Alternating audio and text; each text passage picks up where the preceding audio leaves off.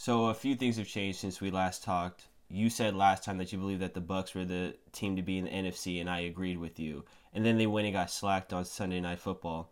Can they recover from a loss like this? Yeah, absolutely. And this is something that happened to the Packers. I think we talked about this with the Packers. When they got uh, pushed around by the Bucks, a few weeks before that, so it happens, right? Like teams, there are games throughout the season, maybe one or two games throughout the season where you don't put on your best performance. And I think we all can agree the Bucks are a better team than what they showed on that Sunday night game. And yeah, I mean, to me, what is concerning, if anything, to me, what's more concerning is that they are 0-2 against New Orleans than necessarily that one performance. You don't want to see that from a contending team, but I don't think that changes. I think the Bucks are still who they are. They're a very good defensive team, although they didn't show that on Sunday, and they still have a plethora of weapons, although they were shut out. For the most part against New Orleans. So I don't think that changes. I still think, to me, if you were to ask me today, I still think Tampa Bay is a team to beat. But then again, there was the Packers. They took care of business on the road against the 49ers on the Thursday night football game. And then you have Seattle right there as well. And I think the Saints, when healthy, when you bring back guys like Michael Thomas, and then, with Alvin Kamara playing at the level that he's playing at, they can all be, right there at the top. And I think come playoff time, obviously that's when we'll see who's who. Okay, so I agree with you. I think that they can come back from this, but the biggest thing that has changed now is that they would really have to win out to win the NFC South because of where they are, where they're below the Saints.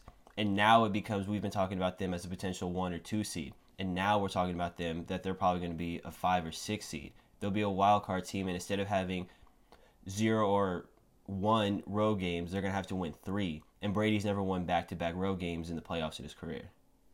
Well, I think the thing about that this year is how much stock should we put into playing road games on the road this season without any fans, right? Like that. I mean, that's what makes it. It's the crazy rowdy environment when you hit the road and you're playing in a different environment. Now, what I will say is, if anything, if that is the case, if Tampa Bay does.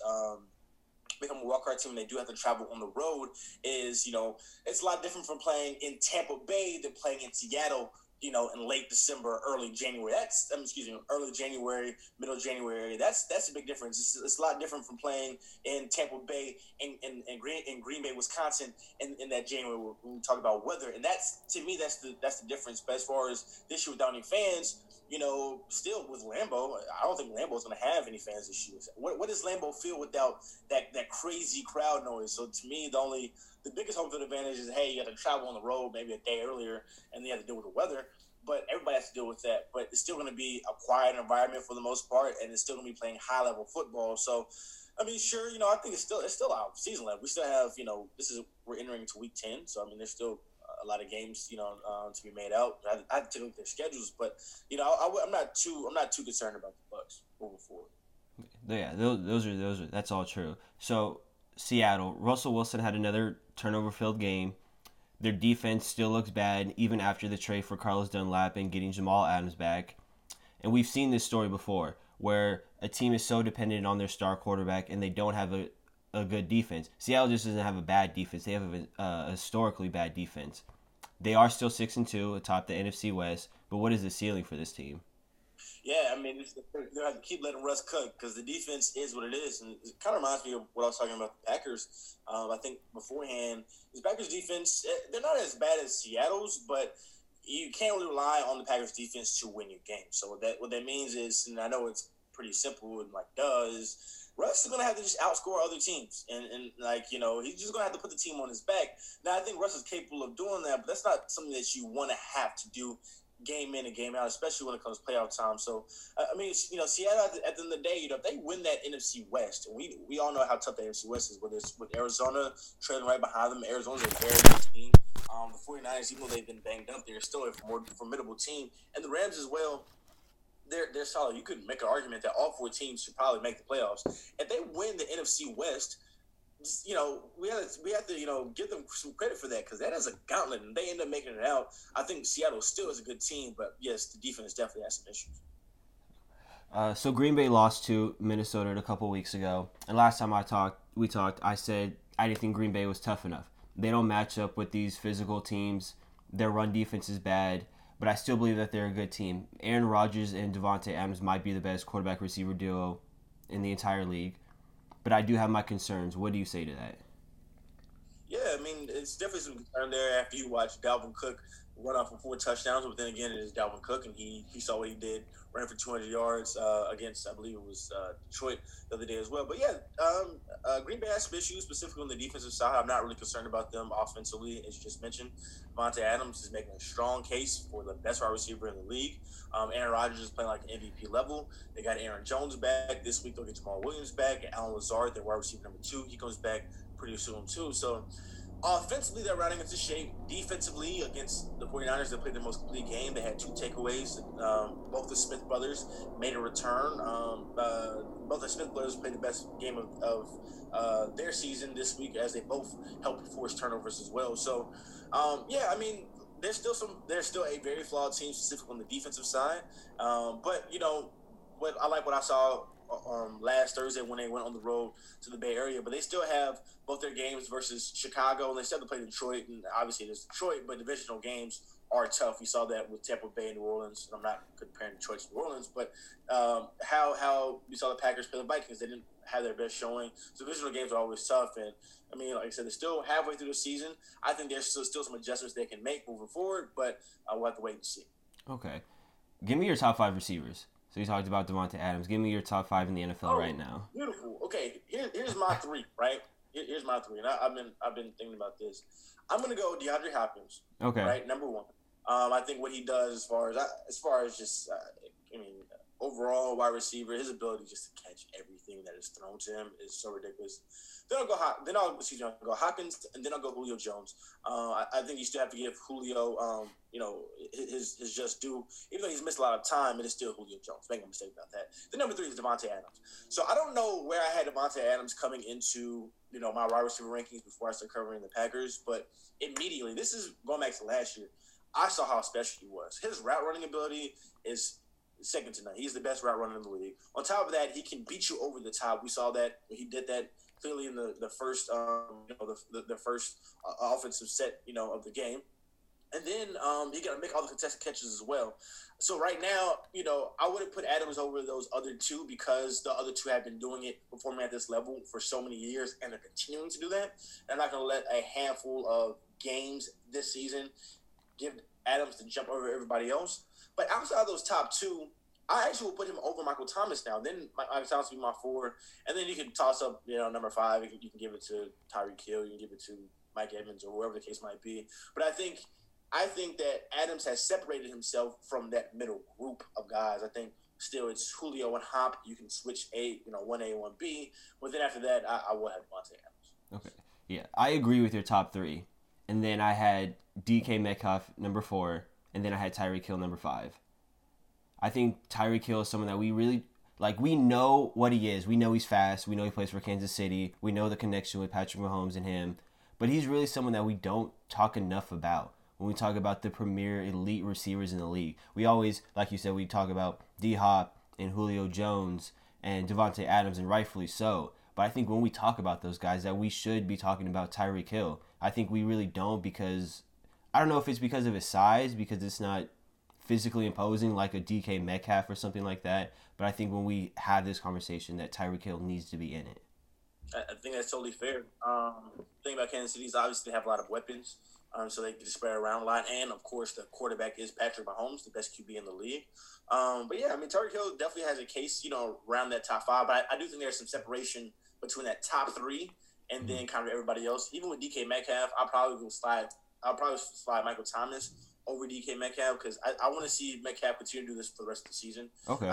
He showed flashes of that obviously last year, and he's put himself in that conversation this year. But like I said, for me personally, I consider that what the other guys have been doing a little bit longer, and we've seen that. But Metcalf is clearly on that path, and for me, I'd put Metcalf. I give him the edge over the next crop of guys like Mike Evans and whoever else you might put, or maybe Keenan Allen as well too. So the Cowboys currently sit at the number 3 spot in the draft order. If they end up with one of these 2, like the first 2 draft picks, should they draft a quarterback? That's a good question. I'm not for sure. I haven't really thought about that. I think if they put themselves in a position to draft Trevor Lawrence or Justin Fields, absolutely. You can probably move on from an injured Dak Prescott, and get a fresh, young, elite talent. You don't pass that up, especially somebody as box office that is Trevor Lawrence. Although I don't think they'll be there, I think that'll definitely go to the Jets. Maybe I also don't think the Cowboys will finish worse in their division either. So somebody else will probably beat them to that, and then you can make a case that Washington needs a quarterback over them.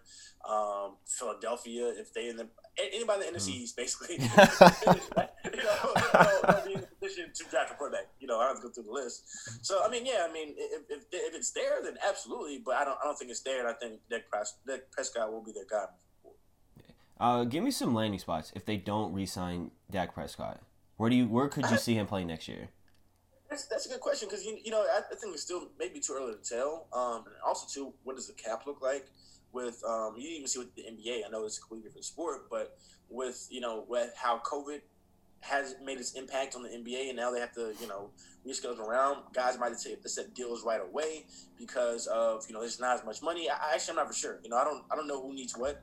Because maybe some teams decide to move on from their starting quarterbacks and go on a draft, and maybe there's a team that can maybe win.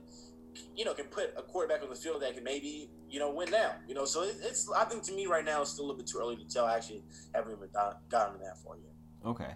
So Chicago, they have a championship defense that they're essentially wasting right now with this offense. Two things are true when you have a really good defense. They get old and they get expensive really quick. Nick Foles, he's 2-4 as their starter. Their rush yards per game, their total yards per game, and their points per game are all down since they've made the switch from Mitchell Trubisky.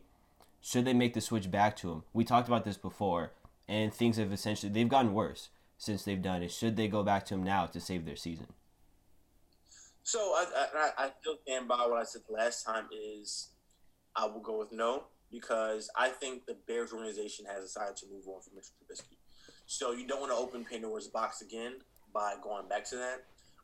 Now, listen, I believe the NFL approved a proposal at least, or maybe they approved an official deal to add an eighth team, if I'm not mistaken, to the playoffs. So, you'll have an opportunity to get in the playoffs. And still, even though they've lost 3 straight, they're sitting at 5-3, they're still in the mix to get a wild card. They probably won't catch the Packers, I don't think, even though, they're not that far behind. But yeah, I don't know. I think like I said, I think the Bears have moved on, and Nick Foles is the direction that they decided to go in. But yes, the offense has been terrible. They can't run the ball, and because nobody respects Nick Foles as a passer, and so it definitely hurts them. And the defense is great enough to win them games, but at this pace, they won't be able to do much if they can't find the end zone. Right. So let's go to the AFC now. Cam Newton, he played very well on Monday night. Gave me a scare as a Patriots fan early on. These next 8 games are the most crucial of his career because essentially he's auditioning because he's not going to come back to New England. They're not going to bring him back. They're not going to do what they're doing this year. They're not going to run it back. So we know that he has a limited supporting cast in New England. What does he have to do to prove to these teams that he's still a starter?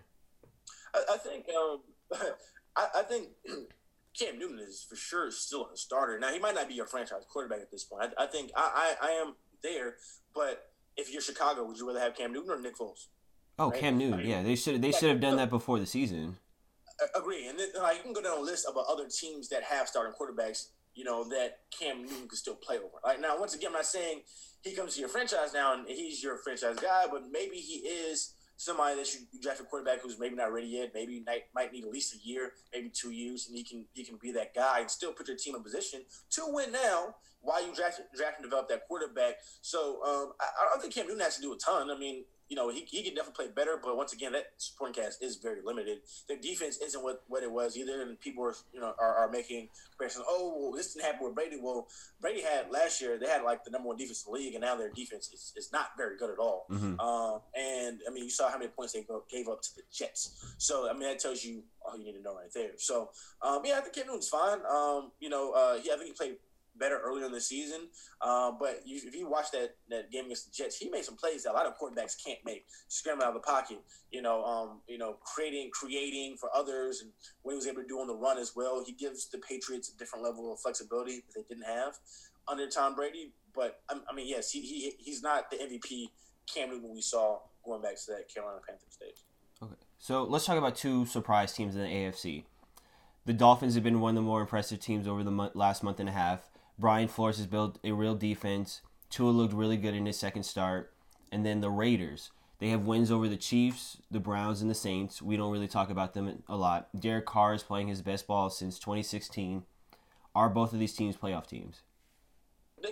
I certainly can be. I do like what's going on in Miami for them to make that switch to Tua and then have rattled off two straight wins after making kind of a surprising move at the time when Ryan Fitzpatrick was playing so well for that team. Brian Flores certainly should be in the conversation for Coach of the Year, right along with Mike Tomlin. And then you go to Las Vegas, yeah, man. Like they've been pretty impressive over there. So I don't think they're as good talent wise as maybe some of the other teams, like Kansas City, team in the AFC West, but they've got it done. Jacobs has played very well. Derek Carr has stepped up when needed, and the defense has shown a lot of flashes as well too. So I think to answer your question, though, I think both can be playoff teams, especially with that eighth team possibly added to the AFC playoffs this year. Okay. On Sunday, Baltimore did something that they haven't done with Lamar Jackson as a quarterback. They won a game after trailing at halftime. He was 10 for 10 in the second half against a very good Colts defense on the road. There are still some concerns when it comes to his passing because we've seen it all season. Can he take this Ravens team to a Super Bowl? Yeah, he can. I mean, he will have to play better as a quarterback, like just through the air. He's going to have to do that. That stat. He's going to have to fix that stat and fix that moving forward because in the playoffs that might come, and teams will force him to make him beat them with his arm. And so, I think some of the criticism of Lamar Jackson overall is a little bit overblown. Like, the guy did win MVP last year. Sure he has his flaws and can fix needs to fix his passing, but I think people are so quick to jump on. Like as soon as they see exactly what they're looking for, they run with that. And he can still develop. I believe, if I'm not mistaken, this is his third year as a quarterback. Mm-hmm. Like, yeah, he's only 23. At the same time, like he still is the reigning MVP. So let's be clear here. Like I say, he does have flaws and they need to be fixed. But I think every time somebody, he can't win the big game, which I don't believe that's not true. They see the passing flaws. Like, look, he still has time to develop. And it's like, okay, if I take it to where he hasn't been able to win the big games, which like I said, I don't believe is true, and he does have passing flaws. Okay, so what? You moving on? Like the Ravens are supposed to move on from last year's MVP because he couldn't fit into that window at that specific play in the fourth quarter. Like, what are we doing here? I don't understand some of the criticism that he gets, but yes, some of it does need to be fixed. I agree. The Steelers, they're atop the AFC North. They're 8-0, but I still feel like there's a big gap between them and Kansas City. What do you say to that? Yeah, I mean, I think Kansas City. I do think Kansas City still is the best team, even though they had one loss. Like I said, sometimes you play a division opponent all from familiarity. Sometimes you drop that game. So I don't, hold that against Kansas City. Lost, okay, cool. And they bounce back and they look like a Kansas City team that I was expecting, right? So I think Steelers are still very good. Obviously they're undefeated, but their defense has shown up. We have to check on Big Ben and see how that knee is doing, because if he's out, then I don't trust the backup QB was Mason Rudolph to really do much for them moving forward. But I mean, I do think Steelers are legit, but I do think it is Kansas City and everybody else is chasing them. Yeah, I agree. Well, Chancellor, I want to thank you for agreeing to talk to me again. Always love your input. We'll definitely want to have you again on very soon. Sounds good, man. Appreciate you, bro. Yep. All right, man. Take care. Yes, sir.